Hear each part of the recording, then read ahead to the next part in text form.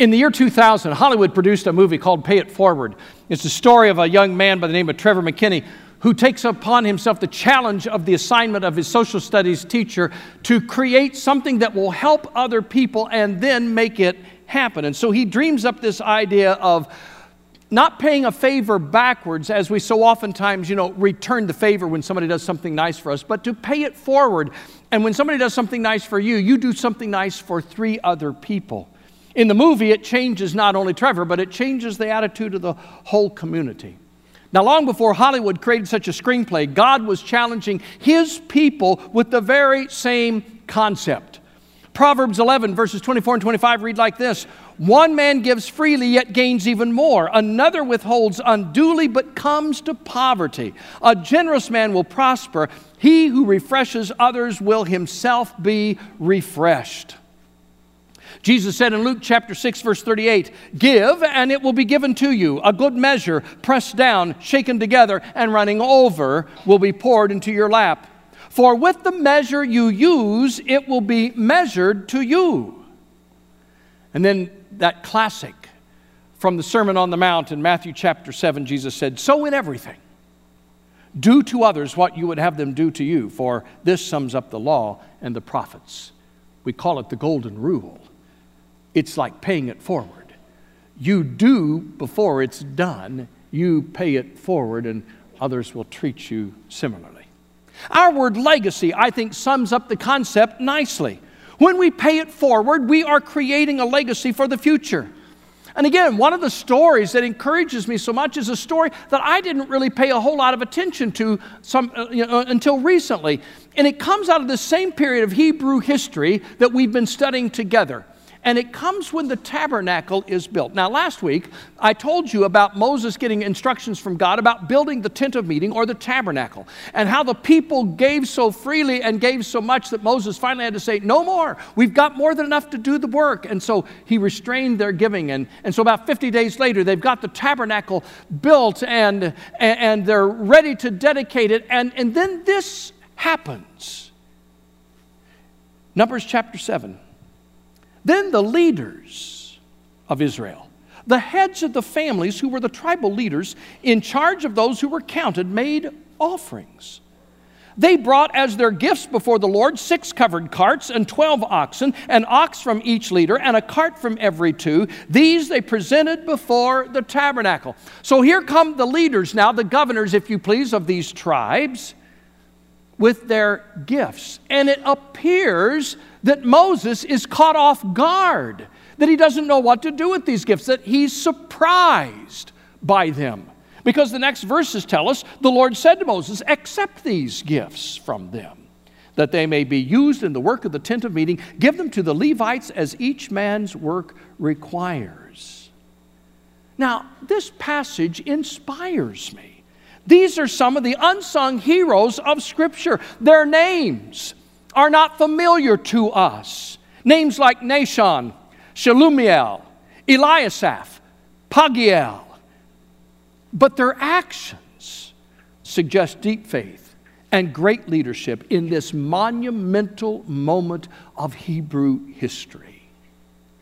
Now, if you happen to be a guest with us today, or you've just started, a couple weeks ago, you need to understand that this is a monumental moment for us in this congregation. We are celebrating our 50th anniversary in this community, and we're about to come to the summit of our 50-year goals.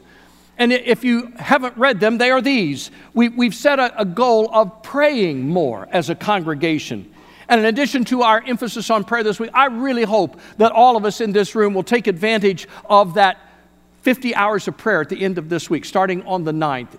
Please sign up at the kiosk or get online and sign up. We don't want to break in this chain of 50 solid hours of prayer as we lead up to Commitment Day.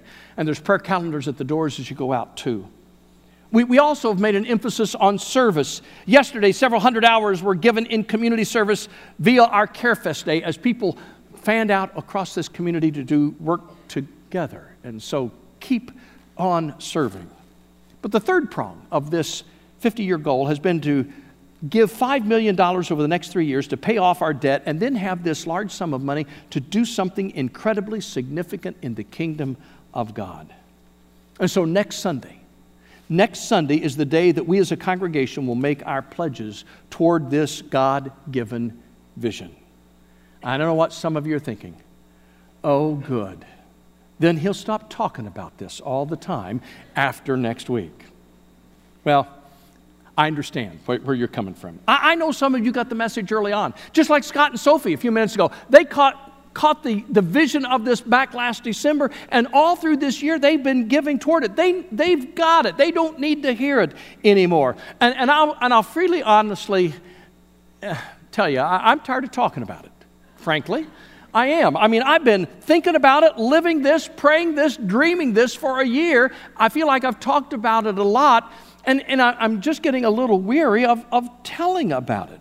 But even though that probably describes a few of you in this room, we need to understand that not everybody hears it all the time.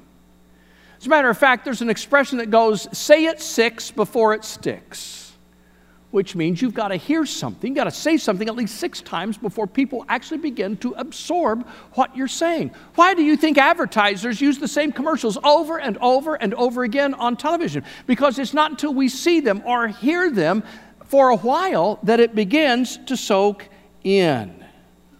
The other thing that is true is that we think if we've heard it, everybody else has heard it. When I started preaching years ago, the national average of people's attendance was, if you came 3 out of 4 Sundays, it was considered regular attendance. You know, everybody goes home to see grandma, or you go on a vacation, or something goes on. But 3 out of 4 times per month, that was considered regular attendance. Today, the national statistics would suggest that regular attendance in the minds of most people is somewhere less than 50% of the time, less than 2 times out of a month, which means that some people may be here one Sunday, and then they may miss 3, and then they'll be here a Sunday or 2, and then they may miss another 2. That our lives, our chaotic schedules, all the things that are going on the weekends in our life has changed the pattern of how we hear. And so there are some people who may be hearing this only for the second time. And I think it's important that we make sure everybody knows, so we're all on the same page together, because we're going to talk about how important it is to pull together in just a few moments. So smile and hang in there with me. We're about done, but this is important. And then I want you to think about this. Okay, we talk about, oh, I'm tired of hearing about that. But really, why should we be tired of hearing about it? This is an incredible year in our life. I got to tell you, I never get tired of talking about the theme of a great book that I've read. I don't care how many people I've talked to. They bring up that book and say, oh, yeah, that was one of my favorite books. If we never get tired of talking about the theme of a great book, why would we get tired about the theme and the vision of the greatest church, the kingdom, the body of Christ? Why would we do that? And I got to tell you, I never get tired about talking about my favorite sports teams and their wins. And you can go over and over again, and you can see the replay of that great shot or that great touchdown. And you think, oh, right, I never get tired of seeing that. Why do we seem to get tired of talking about the victories in the church? Shouldn't we be as excited about the kingdom as we are about our favorite sports team? And I'll tell you, I never worry about talking about my grandchildren. Or for that matter, I never tire of hearing someone else talk about my grandchildren. And shouldn't we love the kingdom as much as we love our kids and our grandkids? Shouldn't we be as devoted? You see, there are some valuable truths that we can't afford to miss in this story. And part of it is the fact that we've got so much to celebrate. So let's look at the positive in all of this. Here's some valuable truths. Don't wait to be asked. These leaders acted upon their own initiative. Moses didn't call for another area-wide offering. There was no op-ed piece in the Wilderness Post calling for more money, nor did the issue even come up on the 6 o'clock news there at Mount Sinai. These 12 families simply recognized a great need and met it. Don't wait to be asked to make a difference in this world. Open your eyes. Be observant. You don't have to look very long to see an important need around you. You don't have to look very long to see negative circumstances into which you can breathe a positive influence. And so do it. Don't say, well, nobody ever asked me to help. Well, you don't need to wait for somebody to ask you. Just see the need and act. God has made all of us ministers in His kingdom. Here's another thing. Work with others to get the job done.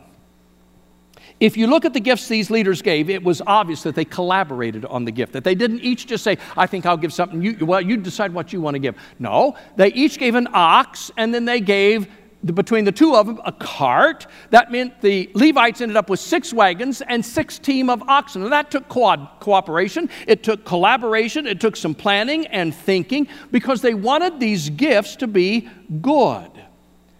That cooperation made a great difference. When you work together, you can accomplish a lot more than when you work alone. You just talked to the folks yesterday who worked CareFest and asked them if they had a good time working shoulder to shoulder with somebody from the church. And the more that were at the particular site that was being taken care of, the quicker the work went and the more that got accomplished, and everybody was happy. It's always better when you pull together. And it's amazing how little can do great things when you pull it together. Now, last week I asked you to do something. It was a step of faith. I understand. I asked all of you to put $1 in as you left the building, and that we would do something unique with it this week, and then we'd tell you about it this week. And out of an attendance of almost 2,600, which counts kids and everybody, last week, $1,814 were in the boxes out there. That's really good. And this week, we did something with them. Just watch.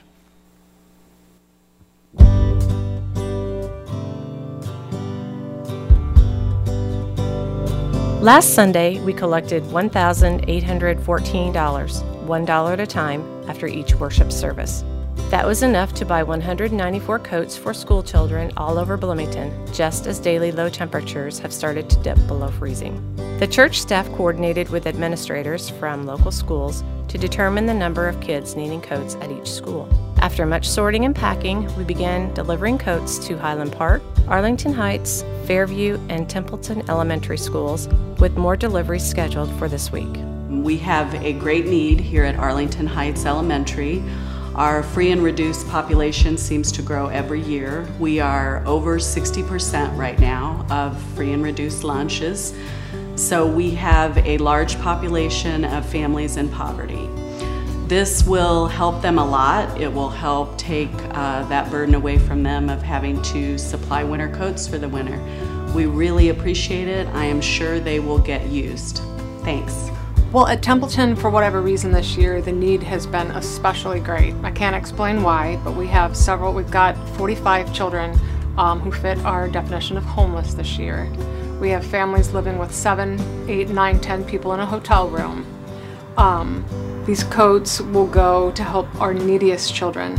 Yesterday, for example, we had a student outside on the playground in a tank top who didn't own a coat, and now I will be able to provide her with something warm to wear rather than an oversized sweatshirt. This time of year, a lot of our families call us. They call our social worker in the office and need support. They need coats and other items to keep them warm in the winter. And Sherwood Oaks congregants came through. We gathered the names of the students who needed help and who needed coats. We asked them to pay $1, and then in return they got the coats that they needed for the winter. This helps our kids tremendously at the bus stop and at recess. It helps keep them safe and warm, and we really appreciate the kindness from Sherwood Oaks. Thank you.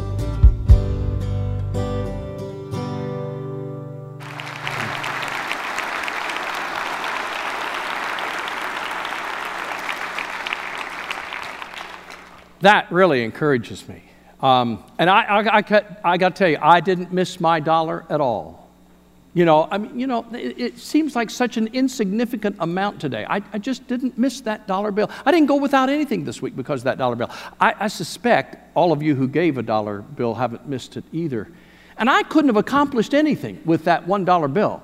But when we all put it together, look, nearly 200 coats were able to be purchased from a wholesaler in California, brand new coats that we were able to give to children who will be warmer than they would have if you hadn't put that $1 in. Now, what if everybody here would have thought, well, I don't need to participate. There'll be plenty of other people that'll put $1 in. What if every one of us had have felt that way and no dollars would have gone in? You see, sometimes I think we have this conclusion that if there's enough doing it, God won't notice me if I'm absent in the process, that God will be distracted by everything else. He won't notice that I'm not participating. It's kind of like the sign that appeared before this bowl of big, crisp apples, fall apples, at the end of the elementary school cafeteria line. Kids are coming through, and one of the kitchen workers put this sign there in front of the apples that simply said, "Take only one apple. God is watching." Now, down at the opposite end of the food line was a big platter of chocolate chip cookies, in front of which some 6th grade boy had pinned another sign that said, "Take all the cookies you want. God is watching the apples."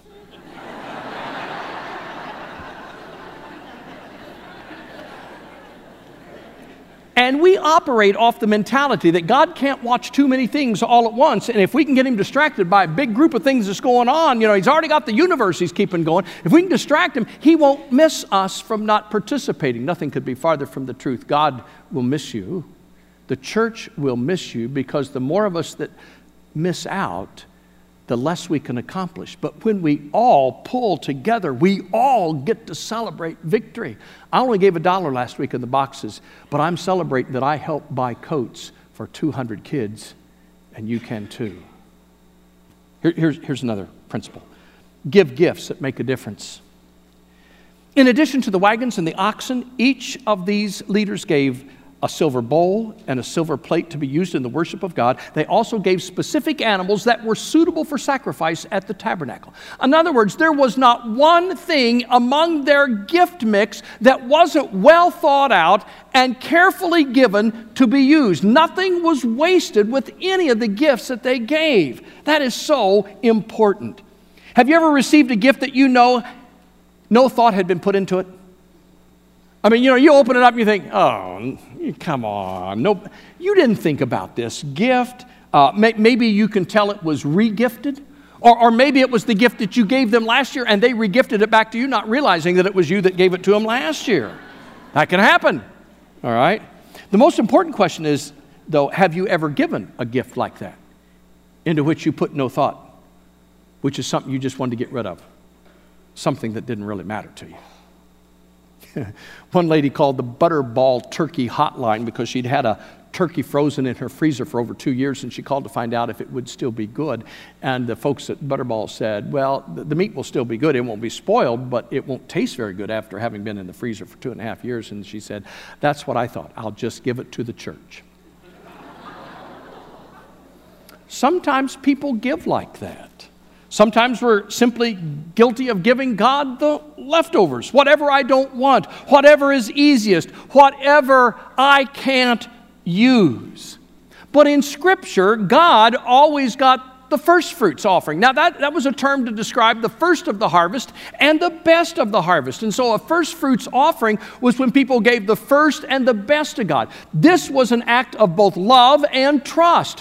When you love God, you want to give Him the best. And the second thing is, it's a trust factor. When I give God the best, I'm going to trust His promise that He'll take care of me and that He'll provide for me. And so the first tithe of the harvest always went to God. And when you trust Him with your best, He will provide for you because that's His promise. And you simply cannot outgive God.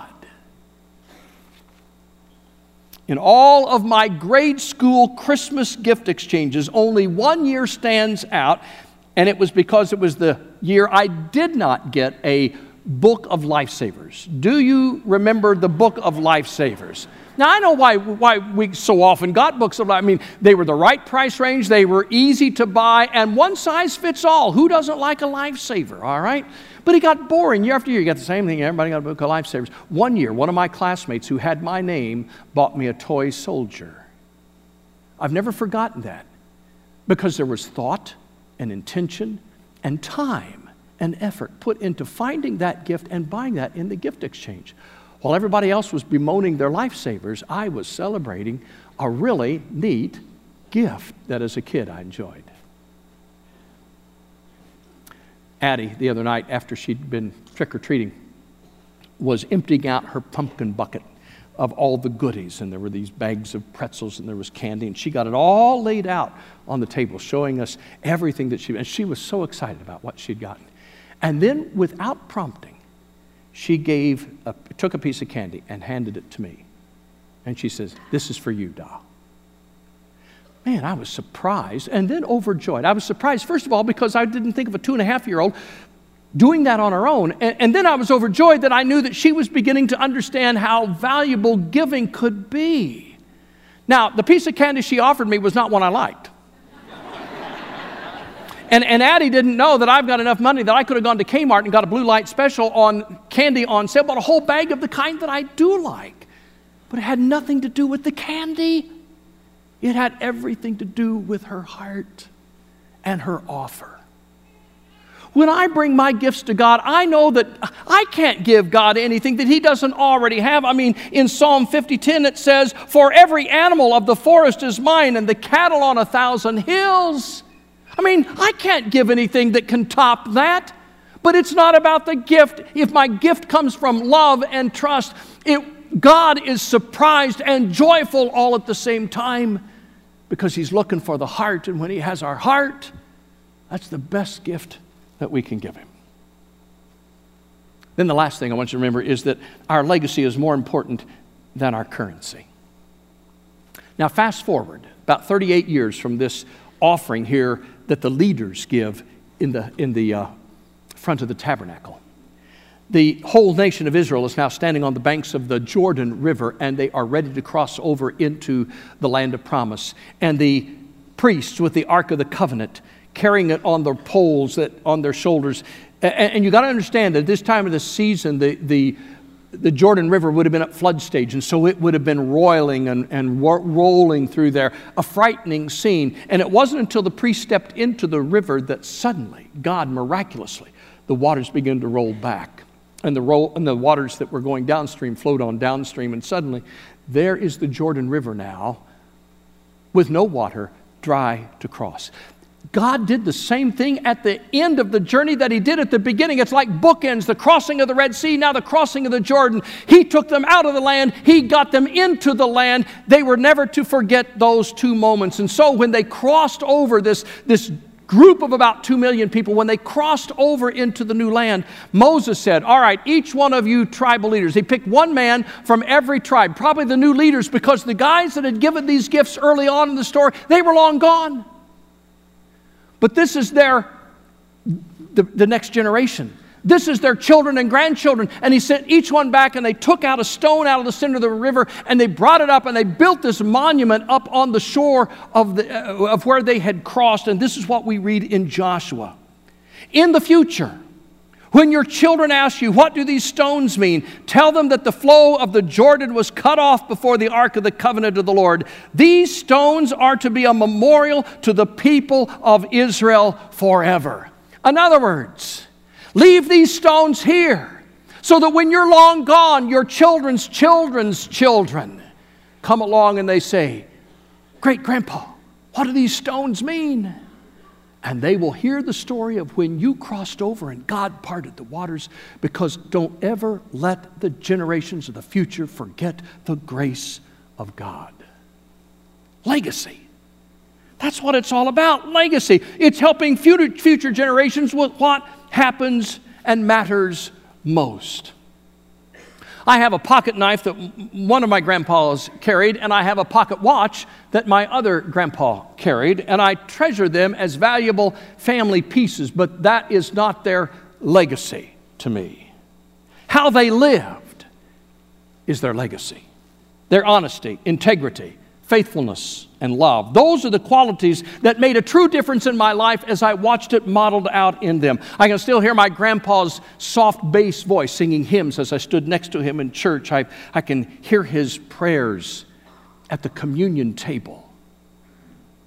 I watched and listened and learned, and I have received a legacy that is wonderful. But what's even more important is leaving a wonderful legacy ourselves. Paul J. Meyer reminds us, he says, everyone leaves a legacy, whether you have children or not, and he's right. We all influence people that we encounter. So you have a legacy, just make sure it's a good one. Wanting to be remembered is important, but it's how one lives that a legacy is born. Serving God, loving your family, encouraging your friends, being loyal, helping a stranger. Those are the epitaphs that are far more valuable than anything carved on stone. But I do like this one epitaph carved on a tombstone. What I spent I lost. What I saved, I left. What I gave, I have. There was a man who understood legacy. I believe this 50th year should be remembered as a legacy year. This is the year that we decide our children, our youth, and young couples like Scott and Sophie and so many others are what matter most to us now. It's the future, not the past.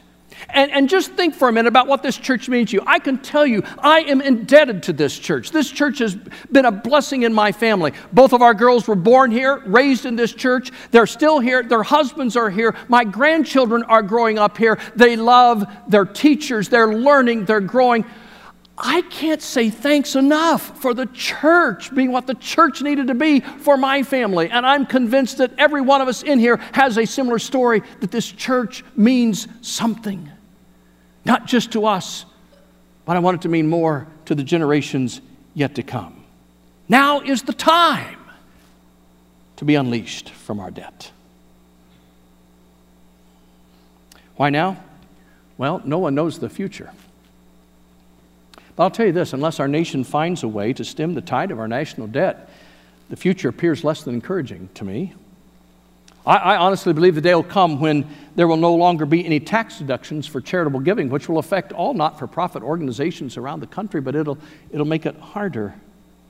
Now's the time to start a new future. Now's the time to be unleashed from this debt. I like the image that we have on our material of this lovable little puppy who looks like he's been unleashed to run through the clover fields of springtime. But I got to tell you, that puppy does not picture what I think debt looks like. When I think of being unleashed from debt, I get a different picture. I see this raging, growling, biting, slobbering kind of a dog. That's debt. And that's what I want us to be unleashed from. And none of us want to give up more than we have to. I get that. God doesn't say we have to give everything that we possess. We just have to keep it in priority.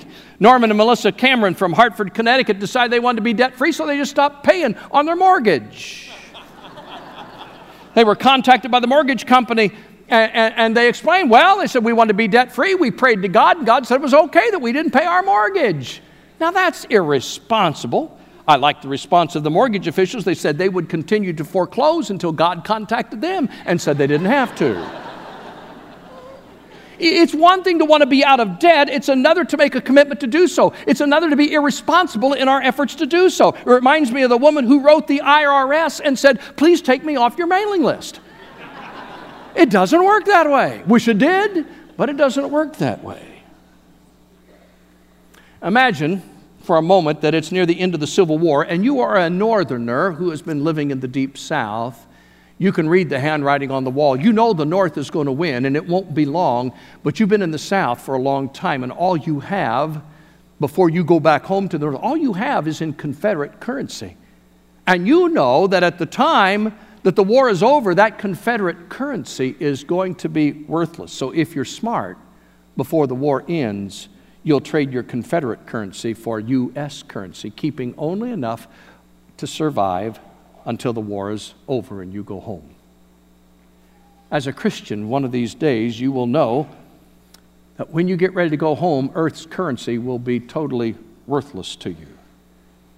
Doesn't it make sense to invest now in the future of the kingdom so that when you go home, you've used up wisely everything God has entrusted to us?